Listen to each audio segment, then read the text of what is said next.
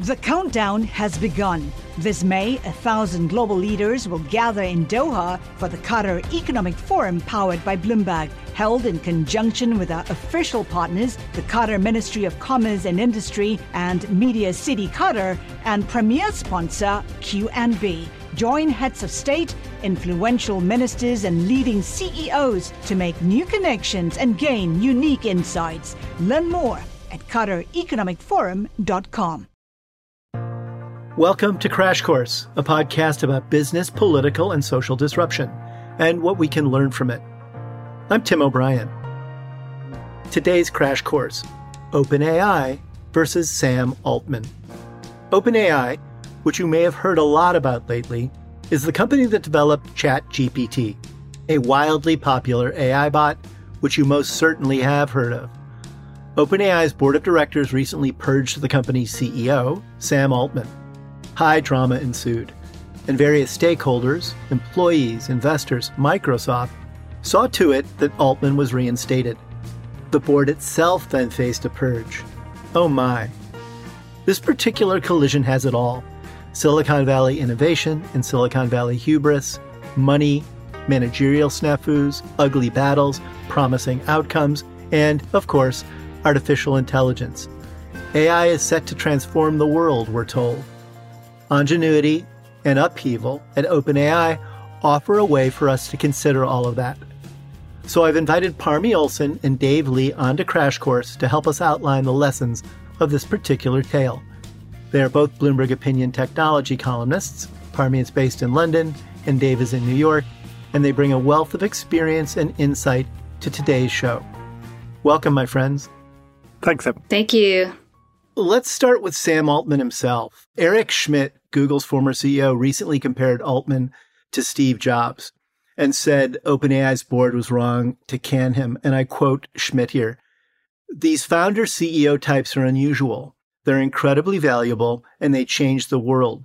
Schmidt said that at a recent Axios conference. Dave, what do you think of that observation about founder CEOs and the sort of idea that there's a unicorn executive out there who is indispensable? Well, I think, look, that's always been Silicon Valley view of, great founders and what they can do. And this idea that you should follow a founder's vision rather than, say, put it to committee. And, Steve Jobs, obviously the most famous example of that, kicked out of Apple, returned again around a decade later. And of course, the rest is history. And what happened with Apple surely wouldn't have happened without Steve Jobs coming back. And we've seen this sense again and again, whether it's, Mark Zuckerberg or Elon Musk or any sort of tech founder, even people like Travis Kalanick, who founded Uber. There's this sense that there's this founder skill, this magic, this uniqueness that should really be sort of listened to. And although it can be questioned, there's a sort of bias towards always backing the founder.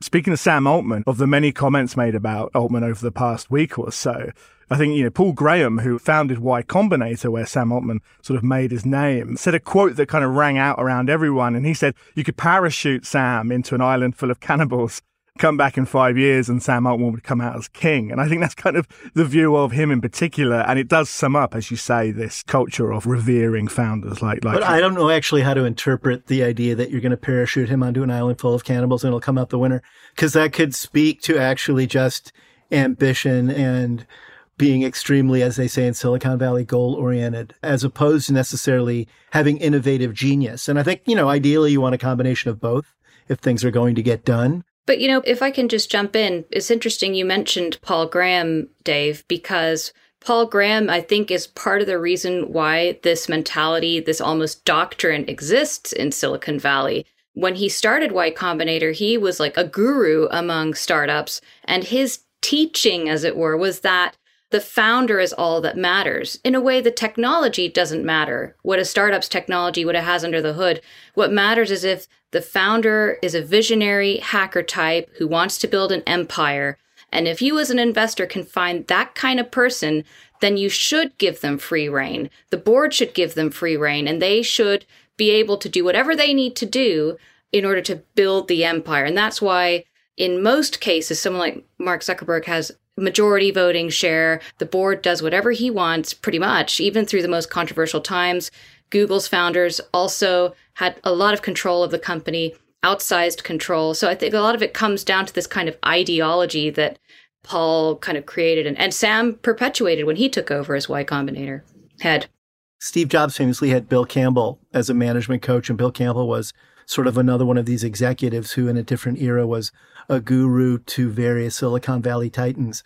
But I sort of wonder if the Bill Campbell advice, managerial advice in the Steve Jobs era, was qualitatively different than the advice that Paul is giving to Sam Altman right now. Is that the case, Parmi? Has there been an evolution in the kind of advice that nascent Silicon Valley titans are hearing from their advisors?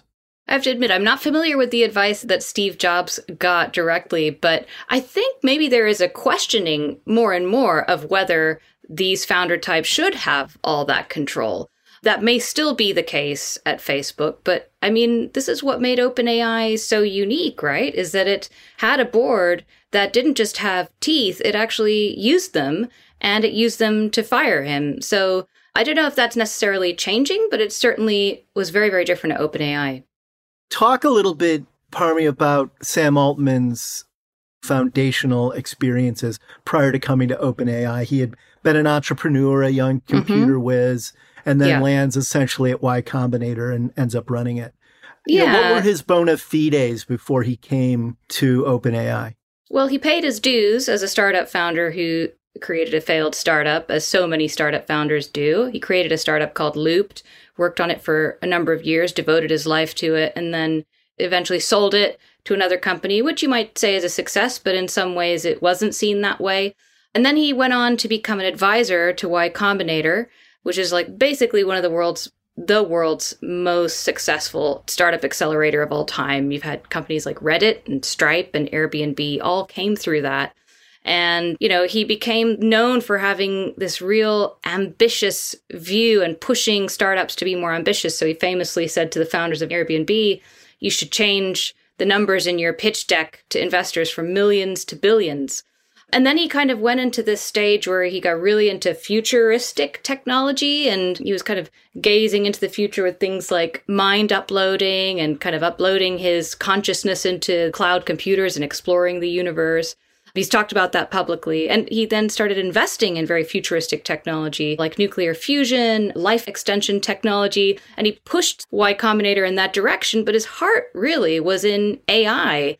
When he had this kind of realization at some point in his late 20s that humans aren't really all that unique and special, and our brains can be simulated by machines. And if that's the case, we can build a machine that is as unique and powerful as the human brain. And that's what he set out to do, but with this extra kind of level of idealism around spreading all the benefits of that to humanity. Well, we could go down so many roads here. This reminds me of the Silicon Valley chatter around the singularity that the Google guys were so fascinated with. It's interesting to me that if you get enough technological success, the next step in your thinking is how do you perpetuate yourself forever inside of a machine? But maybe that's a conversation for another day. Dave, you know, the idea of highly talented, motivated people being given free rein so they can be creative isn't limited to Silicon Valley. Obviously, there's a long history of it in the business world, you know, going back to the Rockefellers and Henry Ford and in completely different industries. And it's in the arts, right? We know that film directors and painters and others are sort of seen as masters or mistresses of their own destinies, and people shouldn't intrude on that. Does all of that fairly accrue to Sam Altman in this case? Is he someone presiding over a company who needs a board to support him but not get in his way?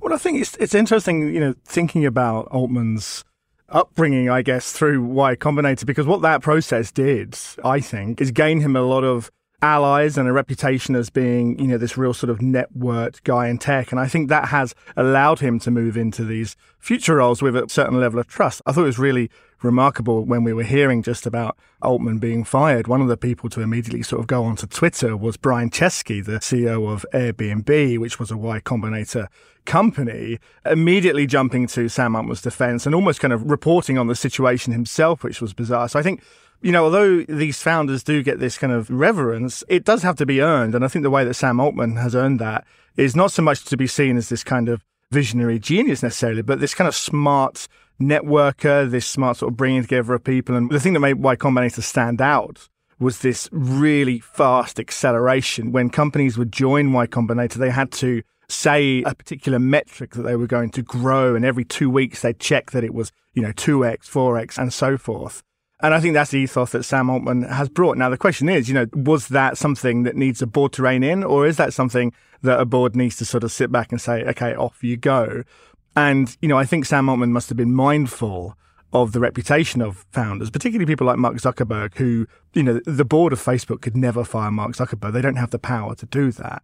I think he was mindful of how that is seen. And I think he was trying to make a statement by saying that not only did he not have any financial stake in OpenAI, but he was serving at the behest of the board. As it turned out, his reputation ended up being more influential than the votes of the board at OpenAI. So even once they made that decision, the rallying and the support around Sam Altman, thanks to his reputation within the tech industry built over the past several years, meant that was, a bigger protection for him than having board votes would have been anyway.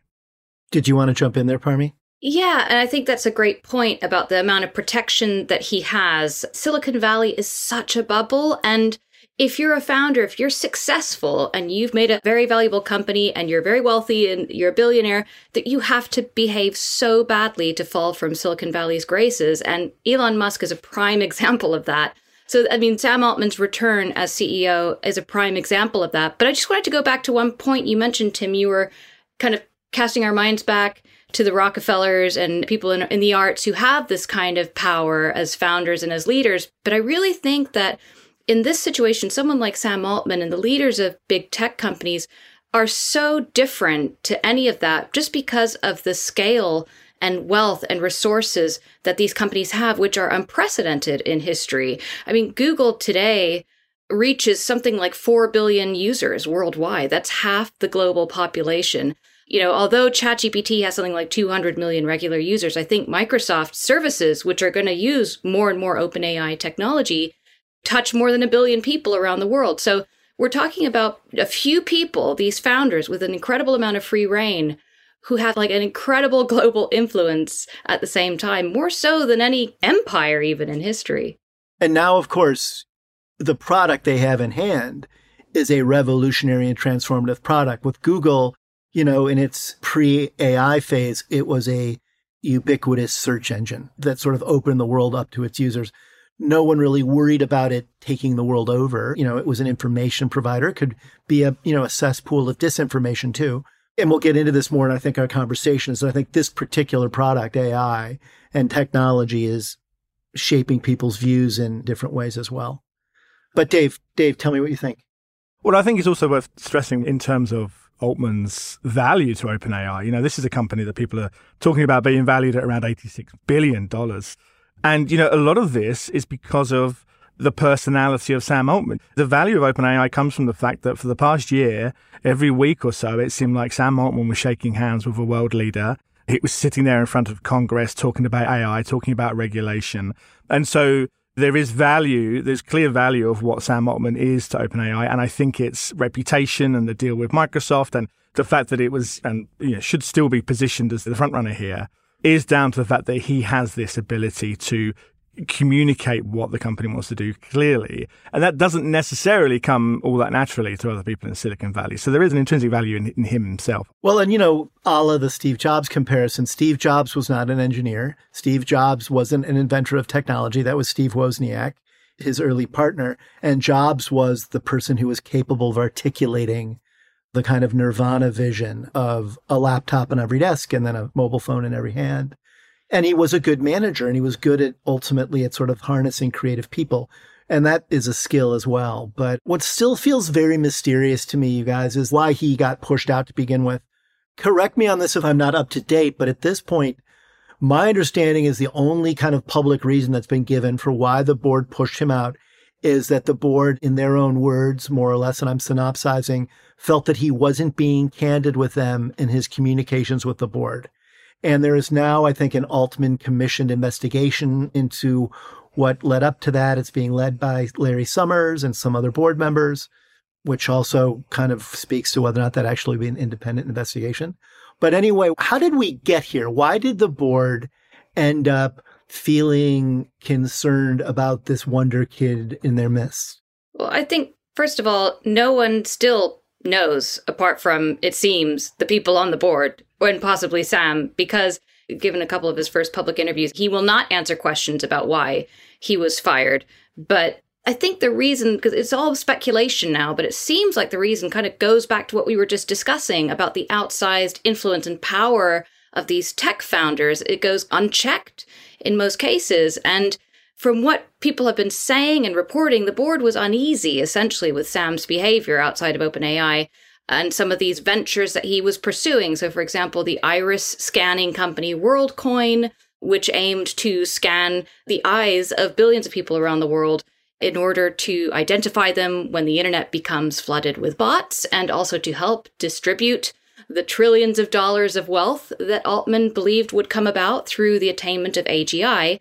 He was also pursuing, according to reports, creating a so-called, quote, iPhone for AI with Johnny Ive, who was the former lead designer at Apple. And he was also, on top of that, reportedly talking to Middle Eastern sovereign wealth funds to raise something like $10 billion to build a chip company. This is a lot of fingers to have in different pies.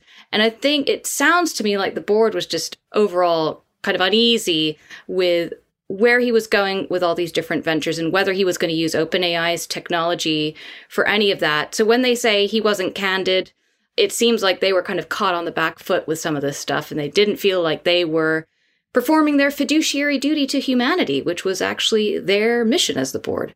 Yeah, I want to get into some of this in more depth, specifically this particular board's unusual mission. But one of the other things that's been out there, Dave, is it's been reported and then dismissed by others that there was this mysterious Project Q being hatched inside OpenAI that maybe ran afoul of this idea of AI being harnessed ultimately for the good. It's unclear to me, but that the board had concerns about this product.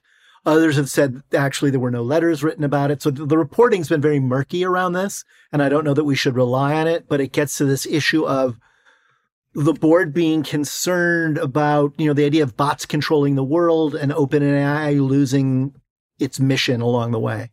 Right. I mean, look, the ultimate endgame concern here is that an AI will be created that poses a real risk to the human race. And any step along that journey makes people pretty nervous. Now, the question around whether this was a factor in Altman's firing, as you say, that's still murky at this point. And I think actually it sort of stresses this issue, which is that had the board that forced Altman out, had it had reasoning and public explanations for why it did that, we could have avoided what's now going to be, this endless filling of the void with possibly conspiracies, other sort of hyperboles around what OpenAI is developing.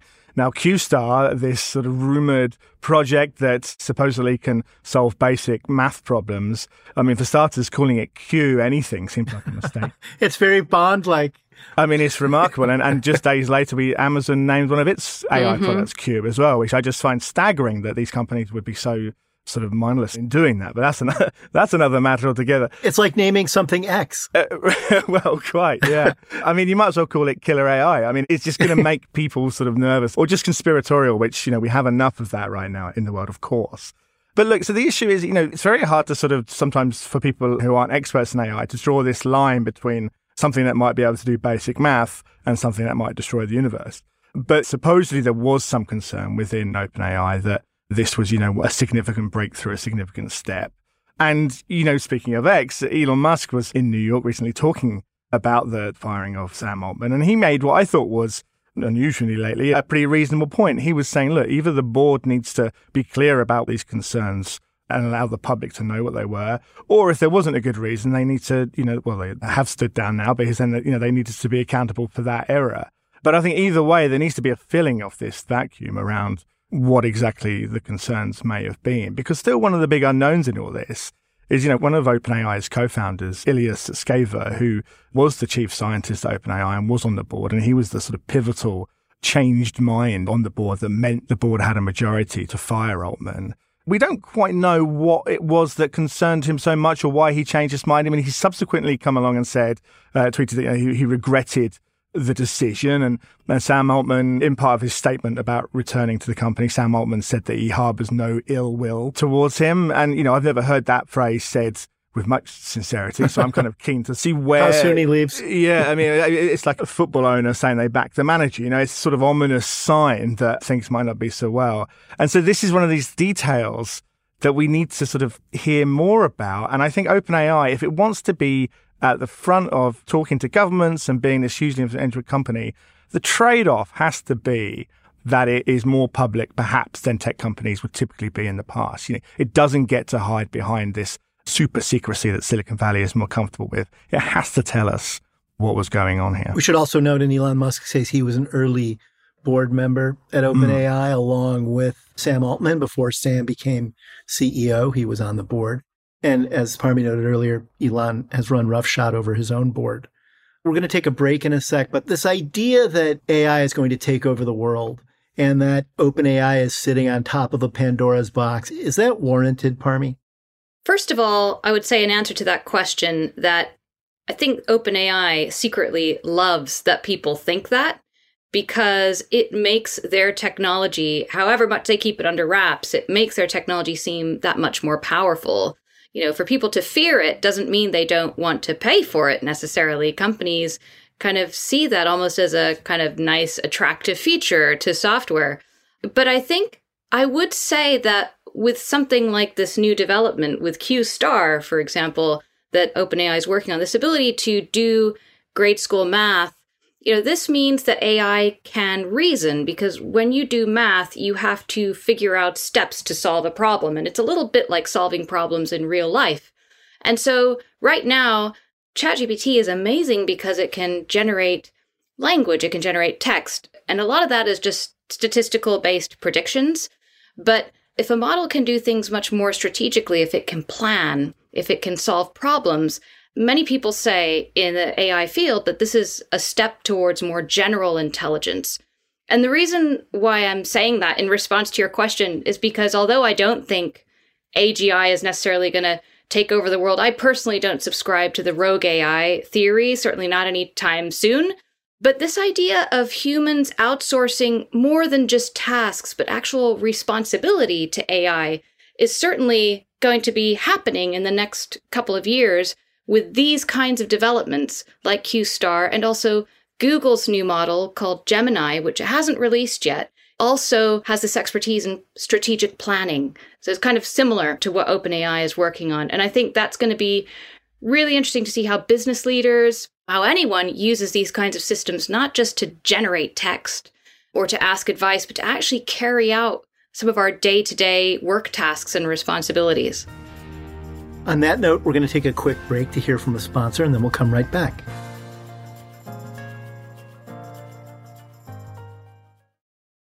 The countdown has begun. From May 14th to 16th, 1,000 global leaders will gather in Doha for the Qatar Economic Forum powered by Bloomberg.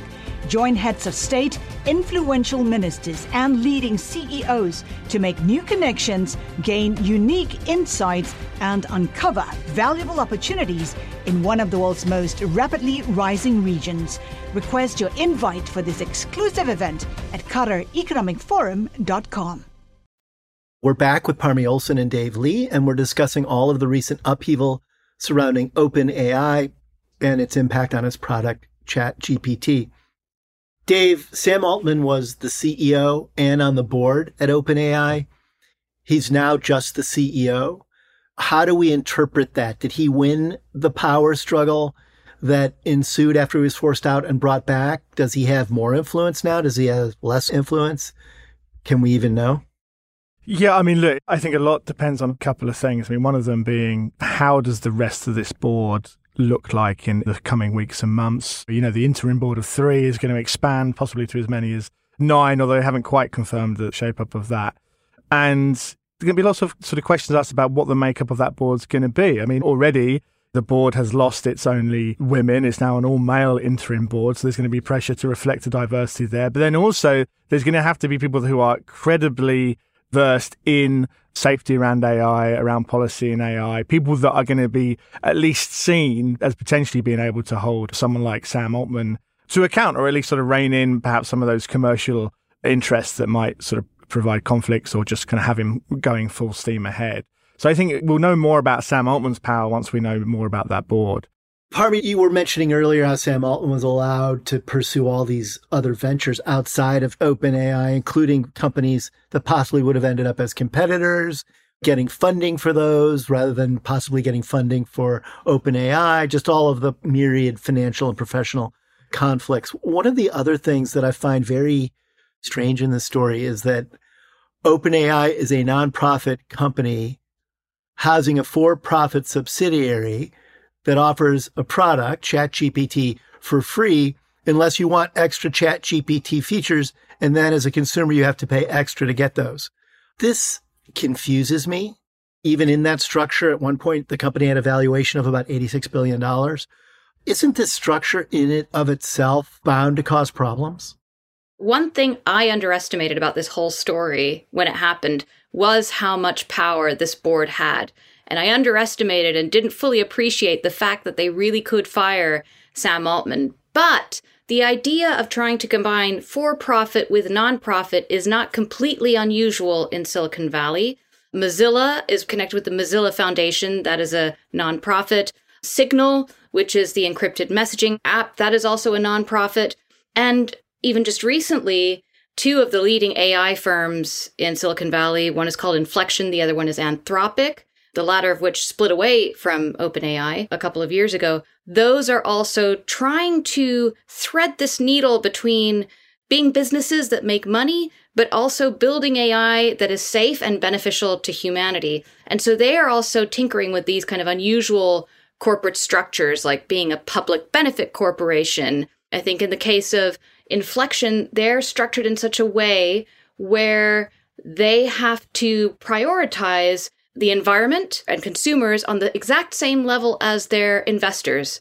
So profit is not the number one priority for them. It has to be upheld with these other things. Now, this is clearly very difficult to pull off. OpenAI, it doesn't seem to have worked for them. DeepMind, which is the big AI lab that's part of Google, also tried to do this. They tried to spin out of Google for several years.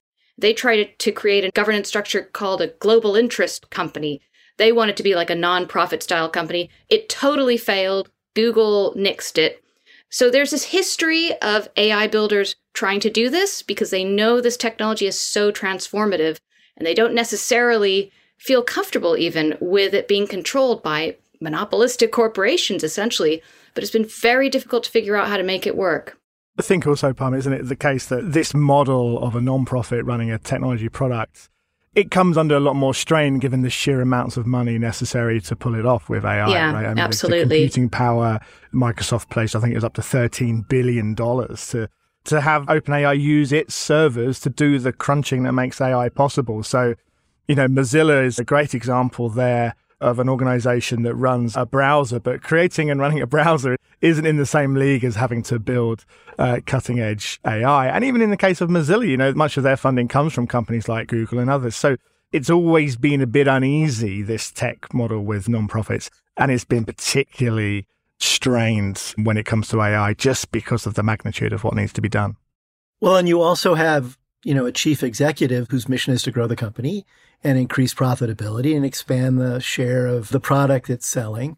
And then a board, which is invested with responsibilities for helping to achieve that, but also being kind of a self-regulatory device that is trying to stand in the way of abuses, a la what Parmi was saying. And, I think this is the historical tension anyway between boards and executives. It happens in lots of industries. Boards came into being to sort of make sure, especially with publicly traded companies, that investors' interests were being looked after and that you didn't have rogue CEOs. And there's a lot of situations, even outside of tech, where you can have a rogue CEO. But of course, and again, as Parmi mentioned earlier, we're talking about a product and a technology at play here that scares people.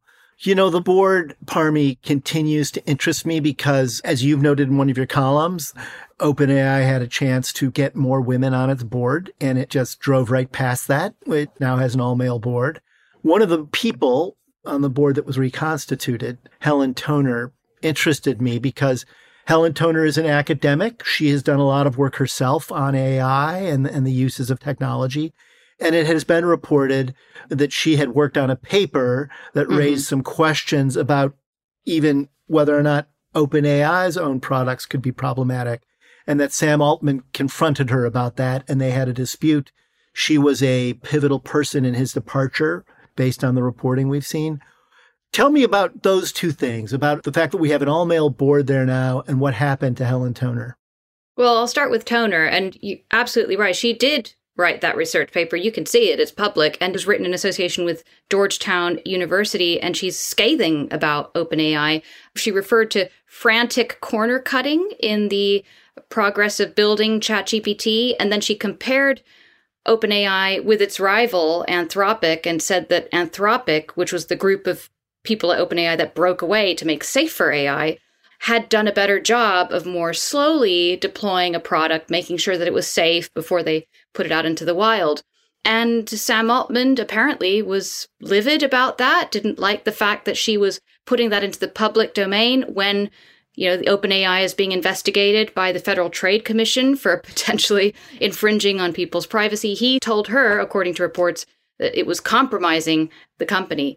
And so, yes, there was a lot of tension there. But I think, Tim, you could look at it both ways. Yes, what she was doing was compromising OpenAI's reputation, but she was an academic. They knew that when they brought her on the board. And as you also mentioned, this is kind of what boards are supposed to do, push back a little bit. And, boards typically have a fiduciary duty to shareholders. This was not the case with OpenAI. The board had a fiduciary duty to the OpenAI mission to benefit humanity. It's kind of, if you think about it, quite a bizarre phrase. Feels weird saying that, but that is literally how it was written and signed and agreed by everyone. But Toner was the one that lost her seat, and so was Tasha McCauley. It smacks of Sergey Brin and Larry Page do no harm in their early Google iteration. Absolutely, yeah. And Google also famously said in the very beginning, we don't want advertising. We hate advertising. And now they're the world's biggest ad giant. So there you go. Ah, the children. But we need them among us, whatever the merits are of how the board intervened here. And I have sympathy for a lot of them. It also had quite the clown show aspect to the whole thing. You sort of wondered why this couldn't have been choreographed or sorted in a more private way, but maybe that was impossible here. Is there another way this could have played out at OpenAI? Yes. And the way it could have played out was, the phrase sort of bringing your receipts. If the board had this feeling that there was issues with how Sam Altman had been communicating with them, it needed examples. It needed a way to sort of explain its thinking in a way it just hasn't done. It kind of reminds me of when you have a sort of argument with a spouse and you kind of go, well, give me one example. And you go, well, I can't think of one right now. And you never quite get anywhere, do you? And nobody gives any concession on either side. And that's kind of where we're at with OpenAI. It was, being described as a coup. And I think that's kind of accurate in that there was a sort of swing for the king and you've got to have everything in a row. And if you swing, you better not miss. And that's what they did. They swung and they missed. And they missed because they didn't have the reason to back it up. And, as we've now discovered as well, they were fighting the forces of the commercial interest in OpenAI. So you could argue they perhaps never stood a chance. But I spoke to one business professor recently who made the point that talking about this sort of non-profit management and so forth, we shouldn't necessarily write off this model because what this could have just been was incompetency in this board in particular when it came to carrying out this coup or whatever we want to describe it I as. completely agree with that. And I think that's what's such a shame about the whole thing, because it does sound like they did come across as quite incompetent. And if you look at them, they didn't have a lot of experience on other boards. So if they had just executed it a little bit more professionally, then I think people could maybe consider this kind of model as potentially working. It's not a terrible model. The idea behind it is quite noble when you think about it. It just couldn't work. I also think, talking about the paper from Helen Toner, I think it's worth remembering that paper, like you say, it was written, it was published, and Helen Toner was still on the board at OpenAI. So that was an indication that dynamic did work, right? It created tension, but ultimately the governance was still in place. It was just this sort of follow-up move that caused all this chaos. Let's take another quick break, my friends, and then we'll come right back and get into our last act here today.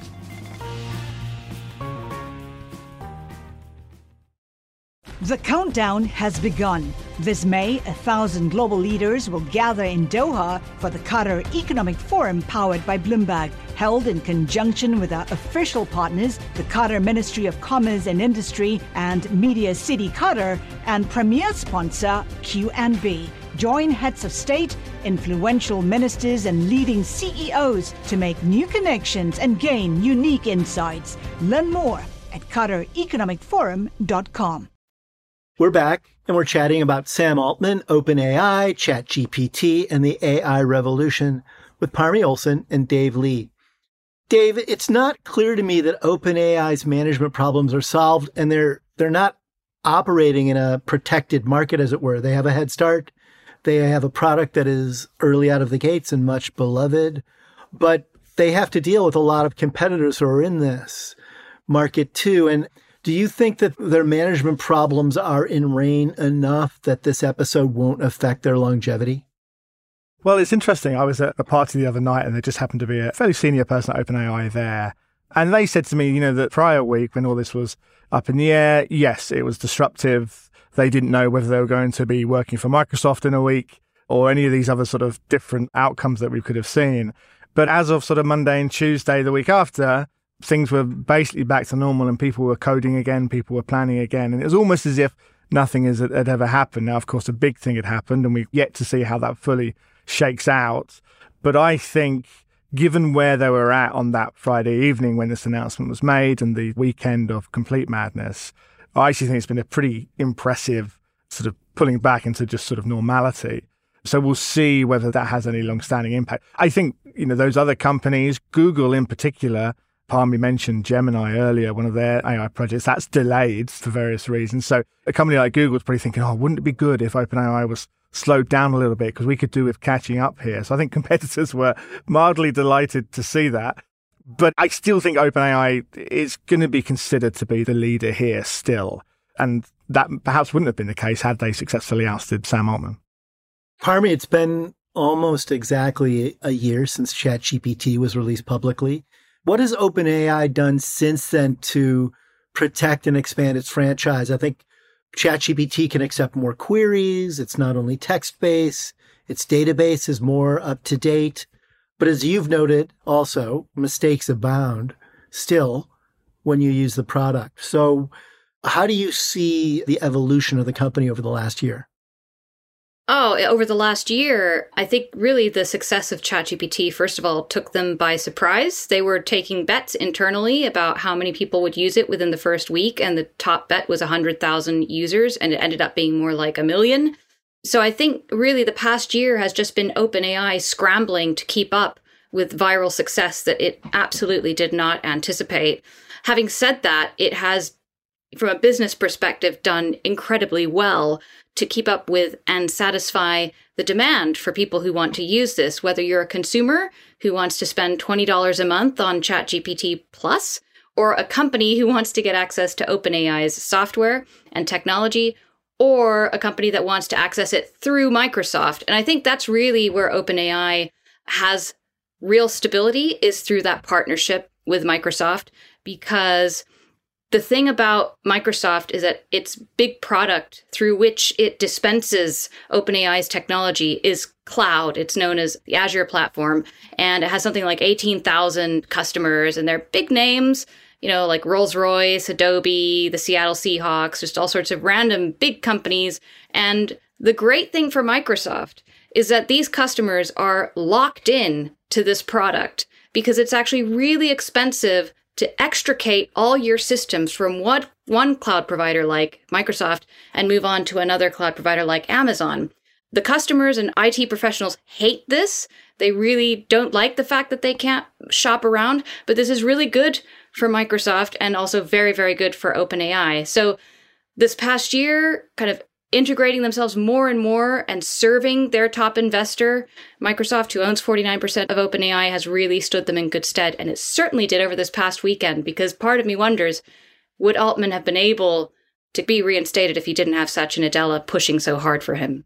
Well, and that brings us, Dave, to the question I wanted to ask you about Microsoft. Given that Satya Nadella, Microsoft's CEO, was very enmeshed in the OpenAI upheaval, he almost got Sam Altman and many of his employees for a song. It probably would have been one of the most epic sort of cheap takeovers in corporate history if that had panned out. Nadella has referred to Microsoft as being the co-pilot company now, like the company that makes products that sort of assist you in having a better corporate life or a better personal life. And obviously ChatGPT fits right into that. Microsoft is a player here, and it's a heavily influential player both in this drama and where I think OpenAI is going to go, correct? Yes. I mean, it's not just a player, it's the player externally. I mean, there are other investors in OpenAI, but it's only Microsoft that really has the power here. I think, Palmi was touching on a really important point there, and one that I think is worth remembering is that the winner in AI isn't necessarily going to be the company that has the best AI, or at least the most sophisticated AI. It's going to be the company that can put that AI into applications that consumers are either already using or that they want to use in future. And so when you have Microsoft on board, that is incredibly powerful because people have been using Word for years. People have been frustrated at PowerPoint for years. Excel, all these things that people do, search engines, and people laugh about Microsoft and Clippy, the little mascot they used to have. And that's essentially, where we sort of heading again. Well, you scared me. I had forgotten all about Clippy. I love Clippy. He was underrated.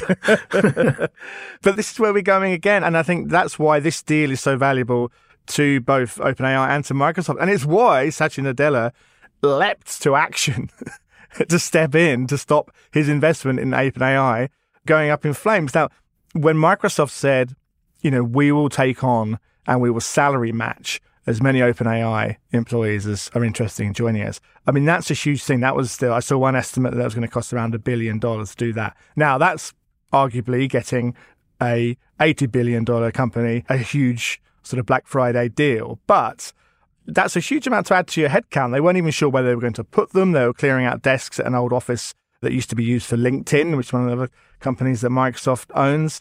And so this would have all been very, very, very, very, very difficult for Microsoft.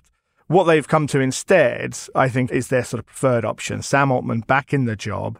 And also on this new board that's being made up, they have an observer seat. So they can't vote, can't have a say in the decisions, but can observe the board. Now, I asked, at the time we're recording this, we're still learning about what exactly that means. I asked Microsoft, they weren't sharing any more about what exactly they'd be able to observe and what input they could have, or indeed who at Microsoft might take that position. But Microsoft has gone from a situation where it had a sort of very much outsider perspective on OpenAI, even though it invested, more than $10 billion, to having a situation now where it's got a much closer relationship and will get a heads up on any crazy decisions like this in the future. One of the things that was gobsmacking about how the Sam Altman firing went down was that Microsoft learned just about the same time I did. When the blog post went up, there it is. And that, given the reliance that Microsoft has on OpenAI and its importance to Microsoft's strategy, I mean, and it's a major investor. Remarkable thing.